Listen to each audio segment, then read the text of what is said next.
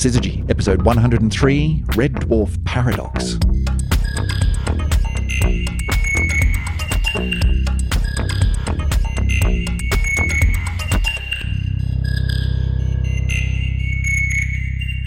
And welcome back to another edition of the Syzygy podcast. My name is Chris Stewart, and I'm sitting in the office of Dr. Emily Brunsden here at the University of York. Emily, how you doing? Hello. I'm doing well, thank you. Good. So, this week we're going to be talking about red dwarf stars, which sound like this is one of those things in astronomy, which to me always sounds like it's a dwarf. It's red. So it's not as hot as other stars, and it's smaller than other stars because it's a dwarf star. So presumably they're quite benign and, really, really easy things to deal with.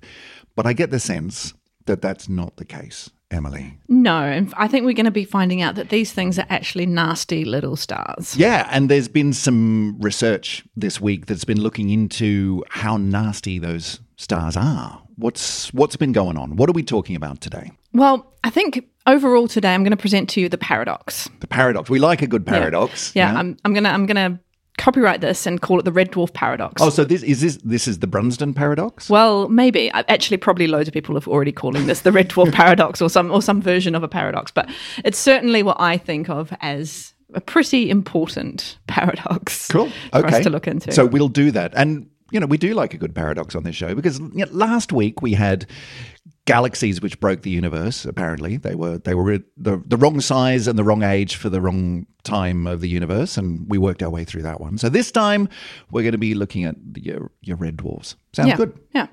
So in brief, the paradox that we're looking at is that we're looking for exoplanets, right? And we're looking for habitable exoplanets. That's kind of the holy grail of exoplanet science. We want to find things which at least humans, if not humans, could live on. That's kind of a different question in some ways. But planets that life could arise on, to answer arguably the biggest question is there other life in the universe? Yeah, I mean, that's one of the big ones, right? Yeah. In terms of big questions, that's right up there. And we've already answered the question, which is, are there other planets? Like that happened quite a long time ago. We now have a long, long list of exoplanets. We're up into the many, many thousands now. Mm-hmm. So that one's done. Yeah. That one's dusted, and lots of different kinds. So now it's, but what's on those planets? Yeah. Is there anything out there? So could life arise on any of these planets? And so that was what we could look at as a habitable planet. Sure. Now, quick aside here, we're talking about life as we know it. So life as it kind of seems to have arisen on Earth based on all the kind of principles, water, nice temperature, blah, blah, blah. Carbon-based life forms. Like it's what we've got. That's the only one. We got an N of one. Yeah, maybe there are other possibilities, but let's park that aside. We're looking for the easy targets. We're looking for places, planets where life could arise and exist as we understand life to exist on planet Earth. Sure. If you're going to go and look for life, look for signs of things that you already know. It makes sense. Okay, but why? What's that got to do with red dwarfs? Why do we... Okay, so we want to find the habitable planets, right? Yep. So you would say, okay, let's go look at planets that are similar to the Earth going around the sun. Find some more stars like the sun, find some more planets like the Earth going around the sun. That would be the easiest thing to do, right? Okay. Yeah. How long does it take the Earth to go around the sun? 1 year by definition. Yeah. And the Earth's pretty small and reasonably far away from the sun. Sure. So if we want to go find Earth-like planets around sun-like stars, first of all, we need to have amazing capabilities of detection to pick up something quite small, quite far away from its host star. Sure. Which we're only just fringing on being able to do that, really, at the moment. So you're saying the majority of stars, most of the stars we've seen, most of the exoplanets we've seen are closer?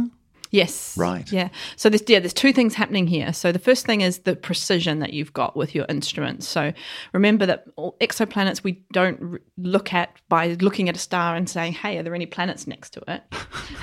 That would be nice. That'd be the easy way. That's not how we do it. We look at the star itself and look for any changes on the star that indicate that a planet might be going around it. Right. We're looking at the light from the star and going, hang on, that just dipped or changed in some way. The only way, or the most likely way, that could have happened is a planet went in front of it or something like that. Yeah, exactly. Yeah, so you're inferring. Yeah. Yeah. So we need to look at the stars. Yep. So let's say we go and look at lots of stars that are like the sun. Now, as I say, the first thing you need to know is the precision to be able to pick up something as small as the Earth, which we're only just getting to really in our techniques. So that's pretty hard. The second thing is you need to have the patience to wait several years, right? Because you want to pick up 2 or 3 orbits at least to be sure. Yeah. Because, I mean, if it just whooshes past once, great. What was that? Was that what we thought it was? Well, let's wait for it to come around again. But, as you said, we take a year to do that. Other planets, slightly more, slightly less. Yeah, so finding exact copies of our particular system is tricky and it's going to requires take a lot while. of patience. Yeah, exactly. So instead, what you might say, well, let's go and play with the statistics, right? So actually, sun-like stars are not the most common type of stars in our galaxy. Okay. We're kind of in the middle of the road in terms of frequency of occurrence, or how many stars like the sun are the kind of a medium number are existing in our galaxy. But let's go to the type of stars where you've got loads of that particular type, and those stars are anything that's smaller than the sun. Basically, the smaller you go, then the more of them there are. And these are what we call red dwarf stars. Okay. So they're stars like the sun. They're very similar. You could get very confused in the terminology quite quickly if you weren't paying attention, because we have other types of stars that sound similar. We have red giant stars, for example. Right, yeah, giant versus dwarf. There's obviously a difference. Red giant's there. Completely different thing. We'll talked about them a minute before, and we'll park those again. White dwarfs, also completely different thing, nothing to do with what we're talking about today. Black dwarfs, different thing. Brown dwarfs, different thing. Okay. Right. All right. But We're red dwarfs today. Yeah. And the redness is all about temperature. Yes, right? yeah. So these are stars that are smaller than the sun and therefore cooler than the sun, because they don't have the rate of fusion that our sun has. So they're fusing hydrogen slower, which means that their surface temperatures end up being smaller, so they look redder. Right. Okay. And presumably that's because they are smaller, there's less mass, there's less pressure down on the core from the gravitational, pull of all of that mass, which means the conditions in the core are not as extreme. So you're not getting crazy amounts of fusion happening. Yeah. It's just happening at a slower pace. Exactly. Cool. Yeah. So that's quite cool. But there's loads of them. So that's great. There's loads and loads of them. The most common types of stars, and particularly what we call M dwarfs. So things that you if you talk about the sun has a surface temperature of kind of 5,800-ish Kelvin or Celsius. It's kind of the same at that point. So we're looking at stars that are more kind of in the 3,000s, 3,500. So a bit cooler. Definitely down in the redder end. Yeah. But the good news is there's loads of them, so we can study loads of them. The bad news is they're not so bright, but that's we'll park that one again. We just need bigger telescopes to see them then. Sure.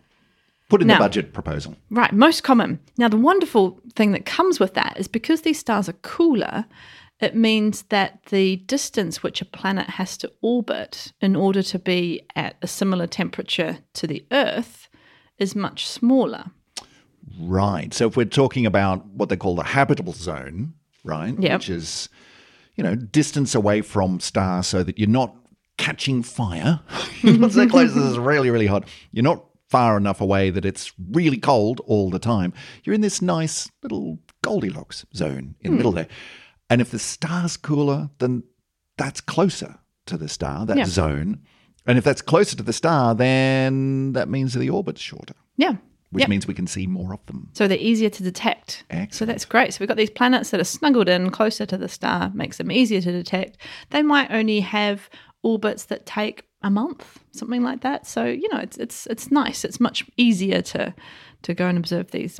Which means you can collect over a period of time. You can collect more data about those if the planet goes in front of the star, you can see those dips in the light curve more often. You can get more data. You can get more information about what's going on around that star, which gives you much more precision in your interpretation. Yeah. So they're great. They're great.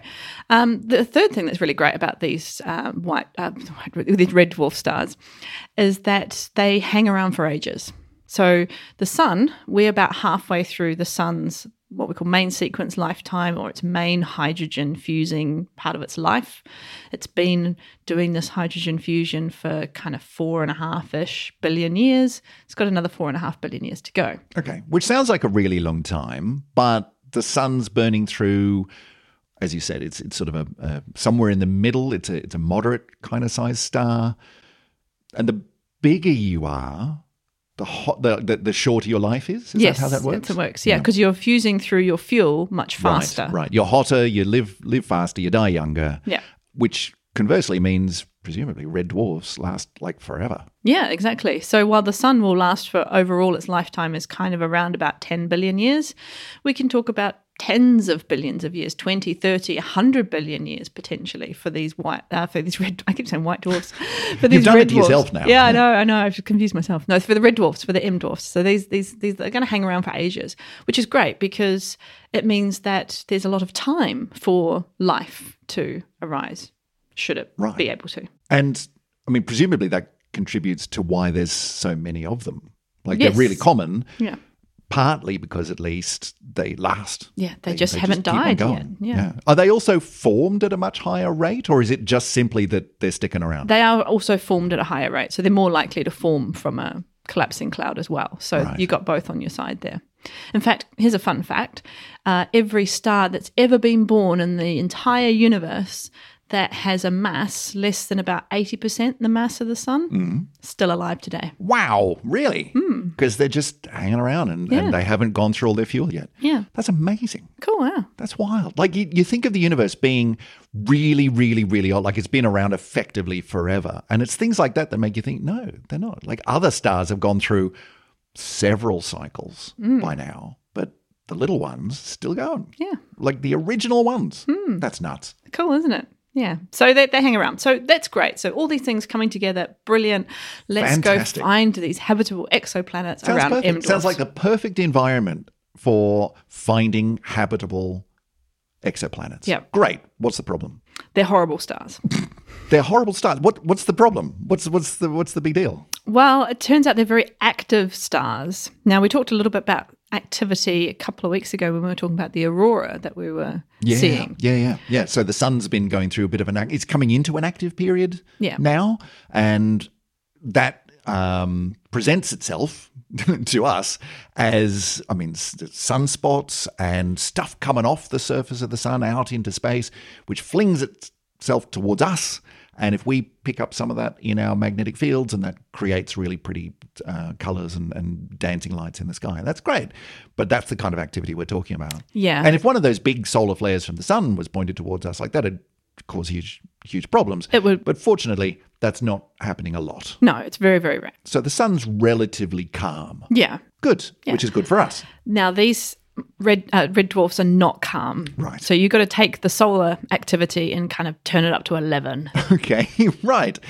That seems a little bit counterintuitive to me. I mean, you just said they stick around forever, right? They're cooler. Like stuff's not happening as much down in the core. They're not burning through their fuel as much. Like everything that you've described about a red dwarf sounds like it's just hanging out, doing its thing, not causing trouble, not sticking its head up above the parapet. Like it's just hanging out. So why are they so nasty? Well, there's a couple of things. First of all, they're very, very nasty when they're born. Okay. So they've got extreme magnetic fields when they're formed. And part of this is just to do with their sheer size. So there's a scaling kind of problem where the magnetic fields compared to the size of the star just get kind of out of control. Right. And as we've discussed on this podcast many times before, anytime you get magnetic fields involved, things just get ugly. Like it's just awful, right? Fun to play with when you're a physicist or an astrophysicist, but hard. But the thing about magnetic fields is if you squash them, then things get ugly. And so is that the thing here, that you've got a smaller star, and so the magnetic fields are just concentrated in a smaller space? It seems to be, a big part of the problem. Yeah. So there's that. And then there's the actual way that energy makes its way from the core of the star out to the surface. So if you think about stars in a big lineup, right? So we got the most massive stars at one end, the most smaller stars at the other end, there's actually a shift in how energy is transported from the core to the surface. We have two main methods of energy transport that happen in stars. The first one is radiation, radiative transport. So this is just like, your heater is radiating heat towards you. It's a similar kind of concept in photons moving straight through stars. Then there's the other one, which is convection. And convection works just like the convection in a pot on a stove. You get bubbles kind of coming up to the surface. You get churning fields. It's kind of a much more messy, in a way, system. It's exactly the same as the two kinds of heating that you get in your house from your radiator or, as you said, from your electric heater, right? There's the direct one that you can feel. I can feel the heat coming off that. But over time, the more important part is that the air around the heater warms up and that rises, which draws cooler air up, which then heats up, and you get this huge convective flow around the room. And so those two kinds of heating, really important for your home. And those are the two ones that turn up in stars too, the direct and the convective. Yeah, exactly. So as you go from the very hottest stars, the very, very hottest stars don't have convection at all. They're just too hot. They're just straight into the universe. That's it. And then as you go down the scale, I'm only talking about surfaces, but you get more and more bigger convective zones in the top of the star. So you come to a star like the sun. The sun has a convective outer layer on the surface and some radiative stuff on the inside. And then you go down and down and down and down all the way to the low mass M dwarfs. Then they're almost fully convective stars. And convection's kind of a problem in a sense when you're talking about activity. Well, it's responsible for activity because now you're physically moving charged particles around on the surface of your star, moving charged particles, magnetic fields. It's just ugly. A mess. Yeah. I could see that. Okay, so because it's a smaller star and because it's much more driven by the actual, bulk motion, the convection of stuff, and a lot of that stuff is charged, and there's magnetic fields, I could see how that would mean that you got then some pretty ugly behavior going on. Yeah. Okay. So you get things like enormous star spots forming, enormous chemical spots, so these are kind of, star spots are sunspots on a star. So what is that? Well, those are regions which are slightly cooler than the rest of the surface. And that they're slightly cooler because there's a bit of magnetic field kind of poking through the surface that's drawing the surface layer down, if you like. Okay. So there's a spot there. You get chemical spots, which are kind of the magnetic field almost corrals or herds some particular chemical species into a blob on the surface. Because maybe they're sort of, got multiple charged ions or something or different masses or something like that. So you get these concentrations. Different chemical elements react differently to magnetic fields. Yeah. So, I never really thought that was possible, but there you go. Chemical spots. So they're sort of kicking around. And they can be brighter than the rest of the surface because you kind of corralled all the bits into one spot. And then you get, of course, flares and that kind of activity. And flares are, why do flares happen? I mean, we've sort of talked about a bunch of these things over many podcasts in little bits of detail, but I don't think we've ever really gone there. What is a flare? Why does that happen? Right. So the plasma on the surface of a star will often follow magnetic field lines. Charged particles like to follow magnetic fields. It's kind of their thing. Yeah, right? Like the Northern Lights, right? That's charged particles following the Earth's magnetic field down towards the poles and bashing into stuff and causing them to glow. Yeah. So remember, for these stars, the magnetic field isn't just a kind of a bar magnet, nice and orderly, nice and simple. There's magnetic field lines poking out the surface in all sorts of random directions, doing all sorts of twists and turns and horrible things. It's just it's an utter mess. It's like one of those squishy stress balls where you squeeze it and then a bit sort of sticks up between your fingers, and pops out in a little bubble. It's that kind of thing. That loads of these pressures suddenly go pop. Here's a bit of magnetic field that just shoots out in a big loop. Yeah, and the loop is actually the good term. So what happens is you can get a magnetic field line. So the direction of the magnetic field can actually poke up through the surface of the star, do this big arch, and then poke back. I'm doing lovely hand motions here, by the way, so you can follow. Great for podcasts. Yeah, exactly. So it pokes up, does a big arch, and then pokes back down into the surface, and that's a loop. And the charged particles on the surface of the star can follow that arch. And these are called prominences. So you get actually plasma flowing off the surface of the star, and we see these on the sun. They're absolutely amazing. Some of them are enormous. They're huge, much bigger than the Earth. Yeah, which is terrifying. Yeah, and then they sort of, you can imagine this kind of fluid of charged particles going up and onto this loop, and some of the videos that we've got of the sun's prominences, you can actually see some of the plasma get to the top and start raining down because it's the gravitational force is now pulling it back to the surface, and the magnetic field's getting a bit weaker at the top. That's wild. That's crazy stuff. It's like raining fire on the sun. I'll dig one of those out and see if I can put it in the show notes. They're just gorgeous and very scary at the same time. So you get these prominences, and these are linked to spots as well. So where these prominences exit and enter this solar surface is linked to where the spots form. Now, if you take that idea and you make it a lot bigger, a lot nastier, yeah. So what can happen is you get this enormous prominence that can then break. So the top of the loop breaks, and then you get all the stuff just going boof.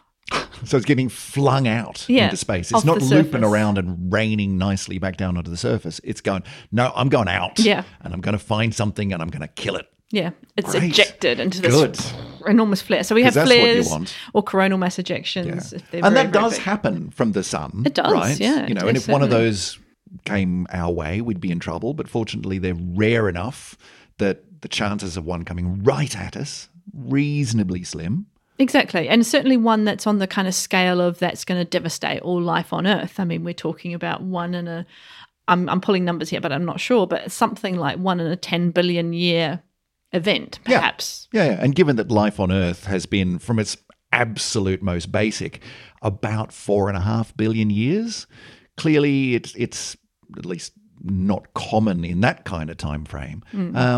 Although I think I remember reading there have been a couple of significant disturbances to life on Earth that are probably from solar mass ejections. Well, yeah, that's interesting because, we do, when we look at the history of life on Earth, and I'm no evolutionary biologist by any stretch of anyone's imagination. Come on, Emily, what are you doing with your time? But, I mean, there's an interesting sort of point that sometimes gets drawn out is that life on Earth has been around for about 3.5 billion years, right? Okay. Most of the lifetime of the Earth. In fact, surprisingly quickly, life seems to have just come here by, you ready? Okay, bang, here we are. Give us the environment and we'll do life. Exactly. Yeah. There was no delay. Yeah. I mean, and that gives us a really good sense of, well, if that's the way it happens, if we can find the right kind of planets, then there's a good chance we'll find life, which is why we're doing this in the first place. Yeah, so that seemed to happen very quickly. But complex life, what I believe is termed the Cambrian explosion, only happened a few million years, at 540 million years ago. Yeah, so there was, for a really long time, like billions of years, there was just the most basic, simple, single-celled stuff just blorping around in the primordial soup. And then the Cambrian explosion was, you know what, we can do better.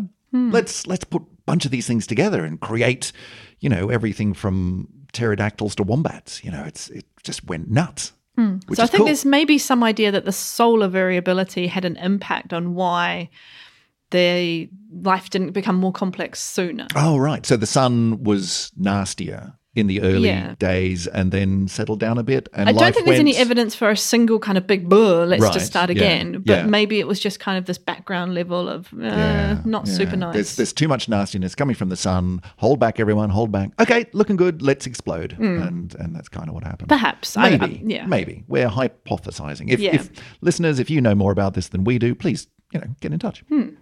So you can imagine that's quite important. Now, if you take a red dwarf star, and in fact, if we take one of our friendliest red dwarf stars, which is the closest star to the sun, so our nearest neighbour. That'll be one of the Proximas? Proxima Centauri. There we are. Yeah. It's in the name. Yeah, exactly. So Proxima Centauri is a little red dwarf star.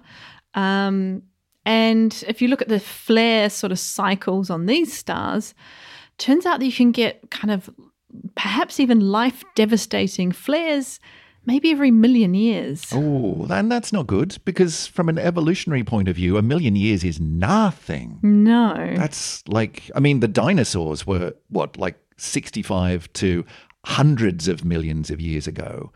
A 1,000,000 years is nothing. No. So if you've got something short-circuiting your evolution of life every we million literally years. just got going and then, nope, that's it. Don't start again. Yeah, so that's not super fun. No. In fact, one of the brightest flares we've ever seen, in fact, the biggest flare I think we've ever seen from a star, came from Proxima Centauri in 2019. And it was 14,000 times brighter than the entire star.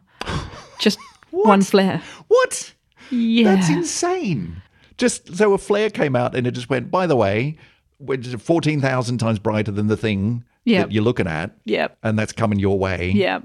So that's going to really interrupt your attempts at evolution nearby. Exactly. Yeah. So Wow. I mean, even if you're not talking about the direct kind of radiation of like frying life from the photons coming from those flares itself, I mean, obviously these have impacts on things like atmospheres. The Earth's atmosphere is very, very fragile, right? It doesn't take a lot to disrupt it for bad things to happen. Yeah. I mean, volcanoes can upset the atmosphere, let alone things from stars. And we've been pretty lucky in that, the star that we orbit is pretty calm in the grand scheme of things. That's working in our favor. Okay. So I'm beginning to get a sense of why, on the one hand, red dwarfs, there's lots of them. It's great. And the orbits of the planets are closer in, which means they happen faster, which means we can get much more data on them. It's easier to observe that. On the flip side, they're really rubbish for life. Yeah. That's where this new study comes in, because obviously we're trying to look at how stellar variability changes over millennia. Now, I don't know about you, but I don't have millennia to sit around and watch. Who's got that kind of time? No, right? So it's things to do. It's hard. But this new study looked at least over a couple of decades for a bunch of red dwarfs and said, how are they varying on at least this decadal kind of timescale? Sure. So who's been doing this? So this is Lucien Mignon and colleagues. So from Grenoble and the French National Centre for Scientific Research. Okay. New paper just come out, and they've been looking at 177 red dwarfs that we have spectroscopy or observations of over multiple decades, at least, up to 20 years. And the bottom line of the research was basically the calmest red dwarfs are still much more violent than the sun. So even the ones which are just the most habitable possibly are still nastier than we've got. Great. Good. Yeah. Excellent. So that's kind of a thing. Nasty little red dwarfs. And how does that what's the distribution of that? Like, are they predominantly down the sort of calmer end, or is it sort of more like a bell curve where a few of them are calm, most of them are pretty nasty, and some of them are horrific? Well, it's interesting because about 75% of the stars in the study showed this long-term variability, and a significant number, so about 12 of them, even showed really complex long-term variability. So what that means is that there's gone some kind of cycle. So we know the sun has this 11-year magnetic field cycle flip, blah, blah, blah, blah, blah. Putting that aside, there seems to be some much larger scale variability on at least the decades, probably into the hundreds of years for many of these stars.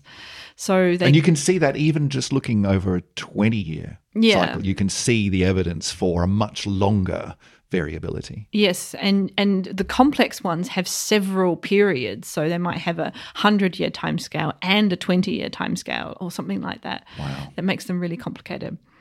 And that's really important because it's giving us that hint that actually these things are not just variable, that they're really it's super variable in a not very pleasant way.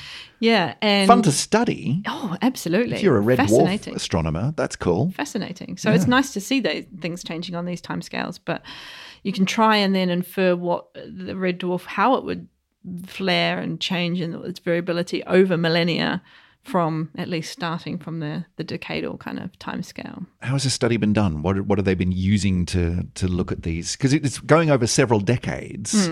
So what instruments have they been observing with?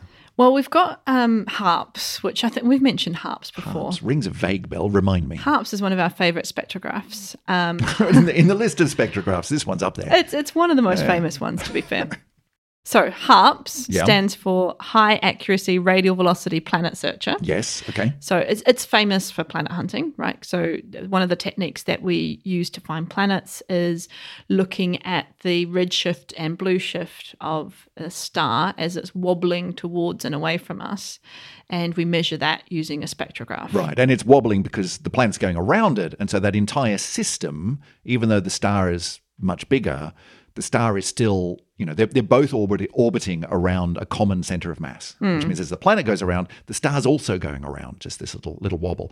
And so a bit of the wobble's towards us, a bit of the wobble's away from us. You see the blue shift and the red shift, and you can infer the planet from that, which is cool. So HARPS is where? Is what? Is it a telescope? Like what is it? It's a spectrograph on a telescope. Right, okay. It's on a 4-meter telescope, so it's fairly modest, but the spectrograph it's famous. It's one of the most high precision spectrographs we've got in the world, and it's discovered loads of exoplanets. It's right up there. Okay. It's one of the famous kingpins, really. Okay. I'll put that into the category of things that I probably ought to have paid more attention to over time. It's fine. Maybe it's one of these things that you just know because you know. So HARPS has got a massive back catalogue of data, right? And most of that data are public. And so you can go back and have a look at observations that HARPS did in 2003, for example, the spectra that it took. And that's kind of what the study did. It went back and looked over the whole, from 2003 to 2019. Let's pull out all the red dwarf spectra. Some of them have got lots of observations over that kind of 20-ish year time frame. And let's just have a look at the variability and how that's changed over that time frame. And to look at variability, we've got some clues that we can pick up in spectra itself. So a spectrum, if you remember, we're taking the light from the star, we're breaking it up into its wavelengths. Like when you have a prism in the sun, you get the rainbow. It's just a very fancy, big version of that. Fancy version of a rainbow. Yeah, exactly. And what we're looking for in a spectrum is we're looking for chemical fingerprints from different atomic species or chemical elements. So there's gaps in that rainbow, which are caused by the fact that there's chemical elements, say, on the surface of the star.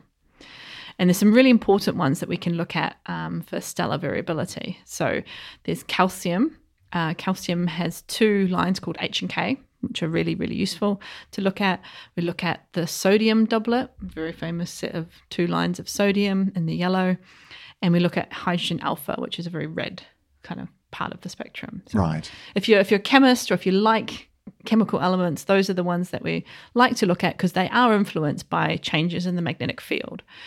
So the amount of gap or indeed sometimes the amount of emission extra that you find in this part of the spectrum is dependent on the amount of activity. Right, yeah. I mean, I hadn't really thought about that, but that kind of makes sense that all of these lines, these fingerprints in the spectra that you're talking about for these different elements are affected by whether or not there are stonking great magnetic fields nearby. The reason those lines are there is because these different chemical elements or molecules have electrons whizzing around, and those electrons are affected by magnetic fields, which means the fingerprint itself depends on whether or not there's a really strong magnetic field nearby. Yeah. So they're affected by magnetic fields, absolutely. They're also affected by spots because spots change they change the surface of the star.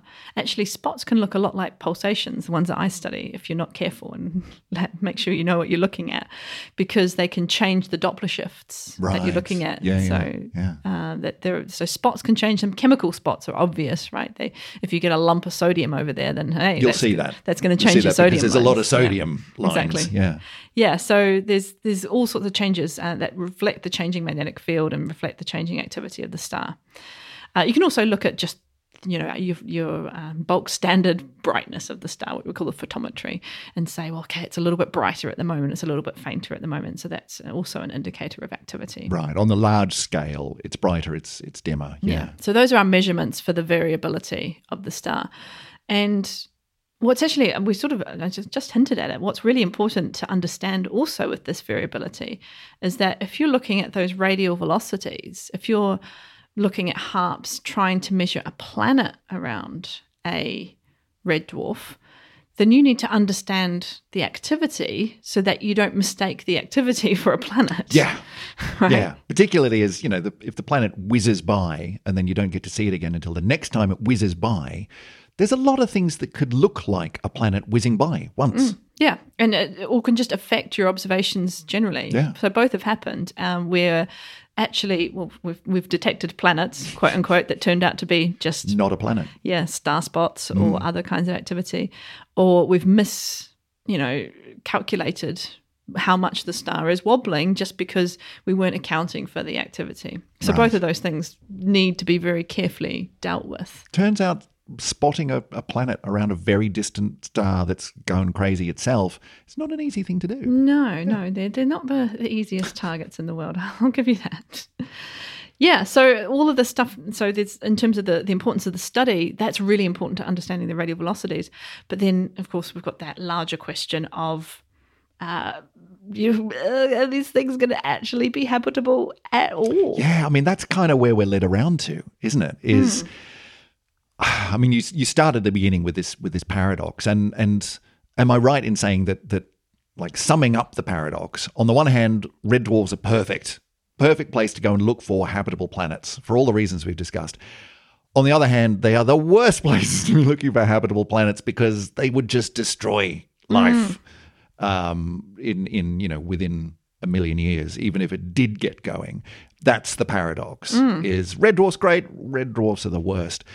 So do we just abandon all hope then on finding habitable life around red dwarfs? Well, it's interesting. So there's a few more things that we want to kind of find out, I think, to really be able to say emphatically, yeah, no, we're just going to, they're not great. Not going to happen. Let's just not.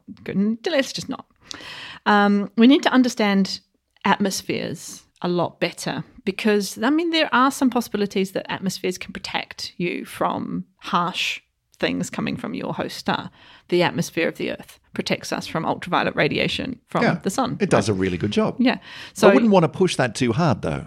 Well, no. So, but we don't understand what happens if you have a different kind of atmosphere.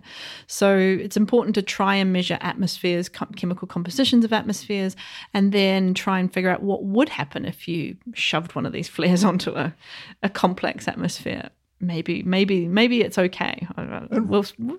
Maybe. Really hard to then extrapolate from that to, okay, so maybe that kind of atmosphere would be able to cope with a really nasty star nearby and therefore, I don't know, life? Is that possible? Possible, yeah. But it's good to understand at least what might be happening.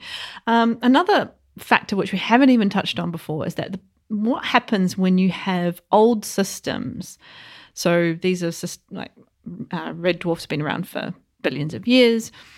With close planets, is that they tend to get tidally locked. Like the moon around the Earth, Yep. You get these tidal forces that pull on a bit of, in our case, the moon pulls it a bit this way, pulls it a bit that way. And over long periods of time, you end up with the same bit of the moon facing the Earth all the time. And that can happen with planets too, if they're close in. Yeah, we've got loads of them that we know are tidally locked. I mean, the TRAPPIST system, probably one of the most famous ones. Right. They're all tidally locked. None of them in our solar system, like Mercury's not. It's Mercury's not on enough. the way. Is it? Yeah, so Mercury's in a resonance at the moment in its orbit. I think it's a 2 to 3 resonance. So it spins twice for every 3 times it goes round, or vice versa. Right. And so is that going to, over time, It will turn into tidally locked? Yeah. Oh. Well, everything will eventually. Right. Run the universe for long given enough. Infinite time frames, yeah. Yeah, okay. exactly. Assuming the sun's still there, but that's a different problem. All other things being equal, it will happen to us. Yeah. So, tidally locked. Now, does it help or hinder you? That's a question. So, tidal locking probably causes nasty things in the atmosphere because you're heating one half of the atmosphere, but not the other half, which probably generates huge winds, for example. Yeah. That's not very fun. But maybe it means you can live on the other side of the planet, away from the flares. In perpetual darkness and really windiness, but maybe. I mean, who knows? We've never tried this. No, exactly. Could be great. Yeah. If you're a night owl who likes wind. So, it's not completely out of the question. Sure. I mean, this does sound like a little bit of a playground for the theoretical evolutionary biologists that, come on, let's just make some models, see what happens. Yeah. Well, the good news is it might not be theoretical forever. Right. So we've got a fancy space telescope Yes, that's helping us here. We do. We have James Webb, Yes. who currently to date has spent about a quarter of its time studying exoplanets. Cool. Cool fact. Very nice. So it is part of its huge science mission, which includes just look at everything. Everything, do all the things. Is exoplanet Yeah. science. And I mean, that was one of its big selling points, wasn't exactly. And of course, it's tailored to look at these red dwarfs because red dwarfs, very red, infrared, it's all... That's what JWST does. Exactly. Yeah. So JWST is not a planet hunter, right? That's quite important. It's not out there to go and find hundreds and hundreds of exoplanets. That's a job for other telescopes. Right. It's more of a specialist that when we want to have a look at this system really, really well, let's get JWST onto it. Yeah. So it might find the odd one just from doing other stuff. Accidentally. But it's not... Stumble over an exoplanet. Main goal, yeah. So James Webb is trying to do in exoplanets that's beyond what we've ever been able to do before with these red dwarfs is really study the atmospheres in very, very high detail. So what we do is we wait for one of these planets that's going around a red dwarf to go in front of its host star, and we look at the spectrum of what that star looks like when the planet is in front of it. And then we wait. And we wait till the planet's not in front of it. Or maybe we do it the other way around. Whatever. Whichever, yeah. So we get a spectrum of star, and then we get a spectrum of star plus planet. Right. And then we can say, hey, that stuff that wasn't in star alone, but is in star plus planet, that is planet. That must be planet. Yeah. Which makes sense. Yeah. So it's called transmission spectroscopy. You can do several different ways, but that's kind of the main way. And James Webb is built to do this. Right. So presumably it can start picking up all sorts of information about like what's on that planet. Not just that it's there, but what's it made of, what's in its atmosphere. Because when the light's coming from the star through the atmosphere of the planet, you're going to lose some of it because it gets absorbed. It excites some of the molecules and they start radiating in different ways. And so you're going to see different signatures of the stuff that is there. Yeah. Which is awesome. So it's very, we have done this before, right? Yeah, not in the same kind of precision and detail. HARPS does it fairly regularly, for example. Okay. But it's just now we've got a dedicated space telescope that loves the infrared that can do this and very, very well. And is really good at it. Yeah. Wow. Exactly. Cool. So that will help, I think. That will tell us a lot more about atmospheres, and maybe that will help answer the question of, are we actually going to be able to find anything habitable around these red dwarfs? Because we're looking for what? Like, what are the sorts of markers that would say, oh, actually, there's something really interesting happening there? It's a good question. I think I'm not very good at atmospheres, but taking you out of your comfort zone. Yeah, definitely. My naive hypothesis would be you're looking for thick atmospheres that offer you some shielding. You're looking for chemical species, whatever they are, that are very good at absorbing up your ultraviolet for the flares. Right. Yeah. Things that aren't too nasty.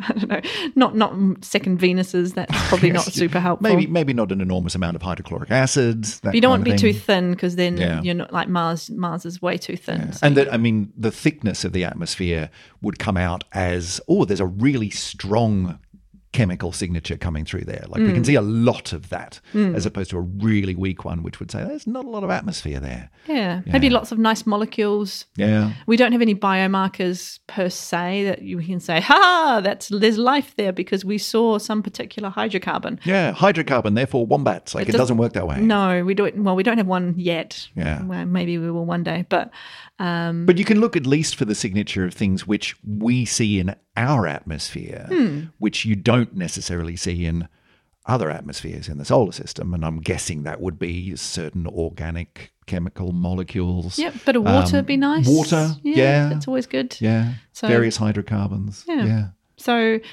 there's hope, I would say. But in some ways, I always thought that one of the best kept secrets about James Webb is that it's not Hubble. It seems a fairly obvious statement, but explain that. What does that mean? I mean, there was a lot of talk about how it's the next generation Hubble. And in a way it is. Sure. It's a space telescope and it's really good. But it's an infrared version of Hubble, right? And that is significant. That does change. But and we are getting beautiful pictures off James Webb, and I suspect that that's part of its charm, but it's not quite a Hubble in that sense. It's not designed to see as the human eye sees. Right. It's designed to see much more in this infrared part of the spectrum. Yeah, so that's more the marketing side is, yes, okay, we can give you the beautiful pictures, but that's not the point. Yeah, and I think the second part of that, the best kept secret of the exoplanet hunt with James Webb, or the exoplanet kind of science that James Webb's going to be doing, is that, we can do wonderful exoplanet science on these M dwarfs, but they may not actually be habitable at all.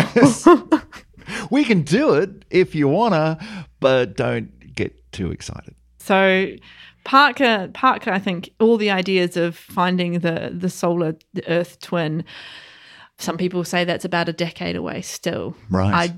I'm not sure. Maybe I think we can be maybe a bit more optimistic. I think we'll maybe find one in the next few years, but hey, at least we'll know whether or not these M dwarfs are habitable much sooner than that, I suspect.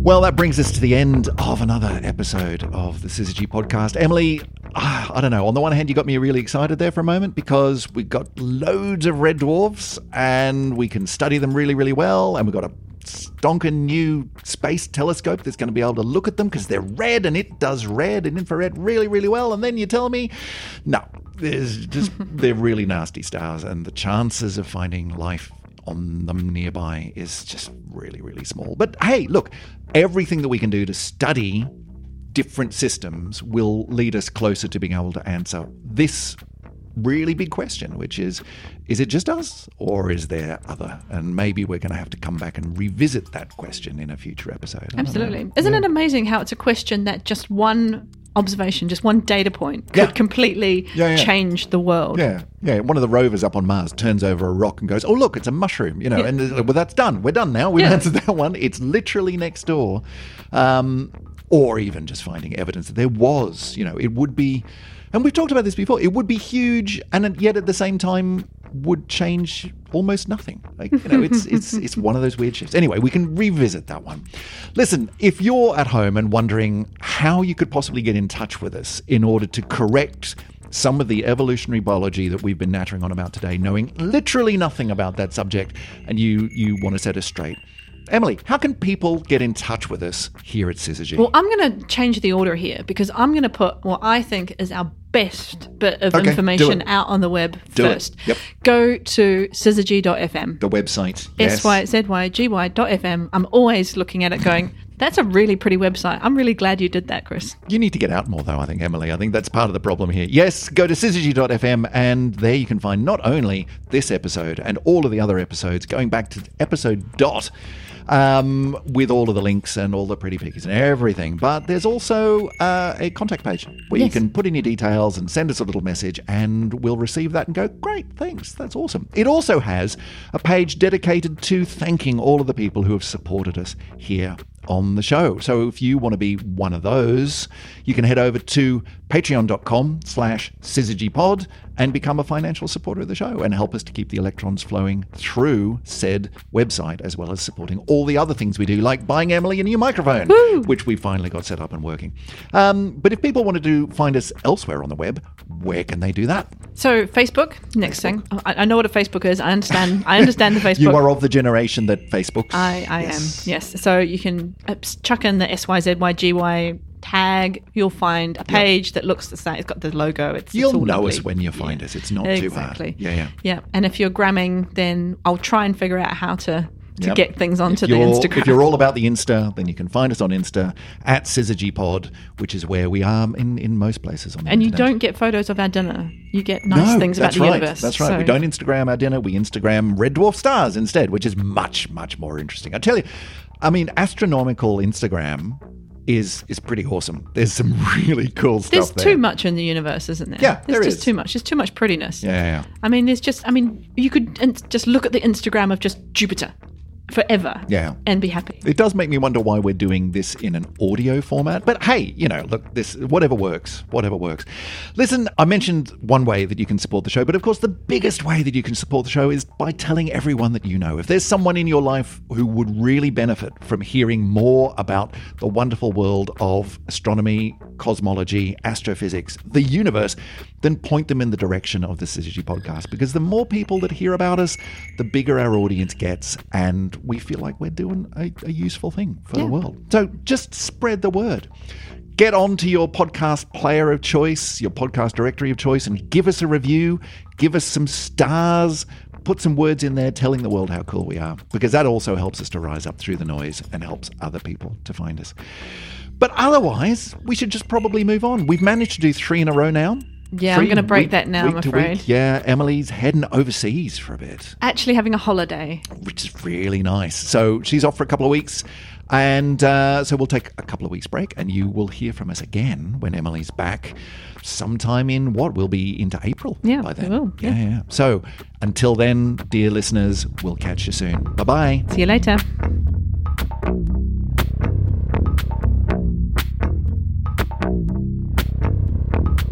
To me, it just reinforces my incredibly unpopular opinion, by the way, that I don't reckon there's other life out there. Ooh.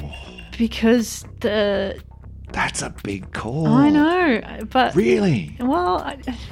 Wow, that's a whole other very episode. Unpopular opinion, but... That's a whole other episode. We might have to dig into that one.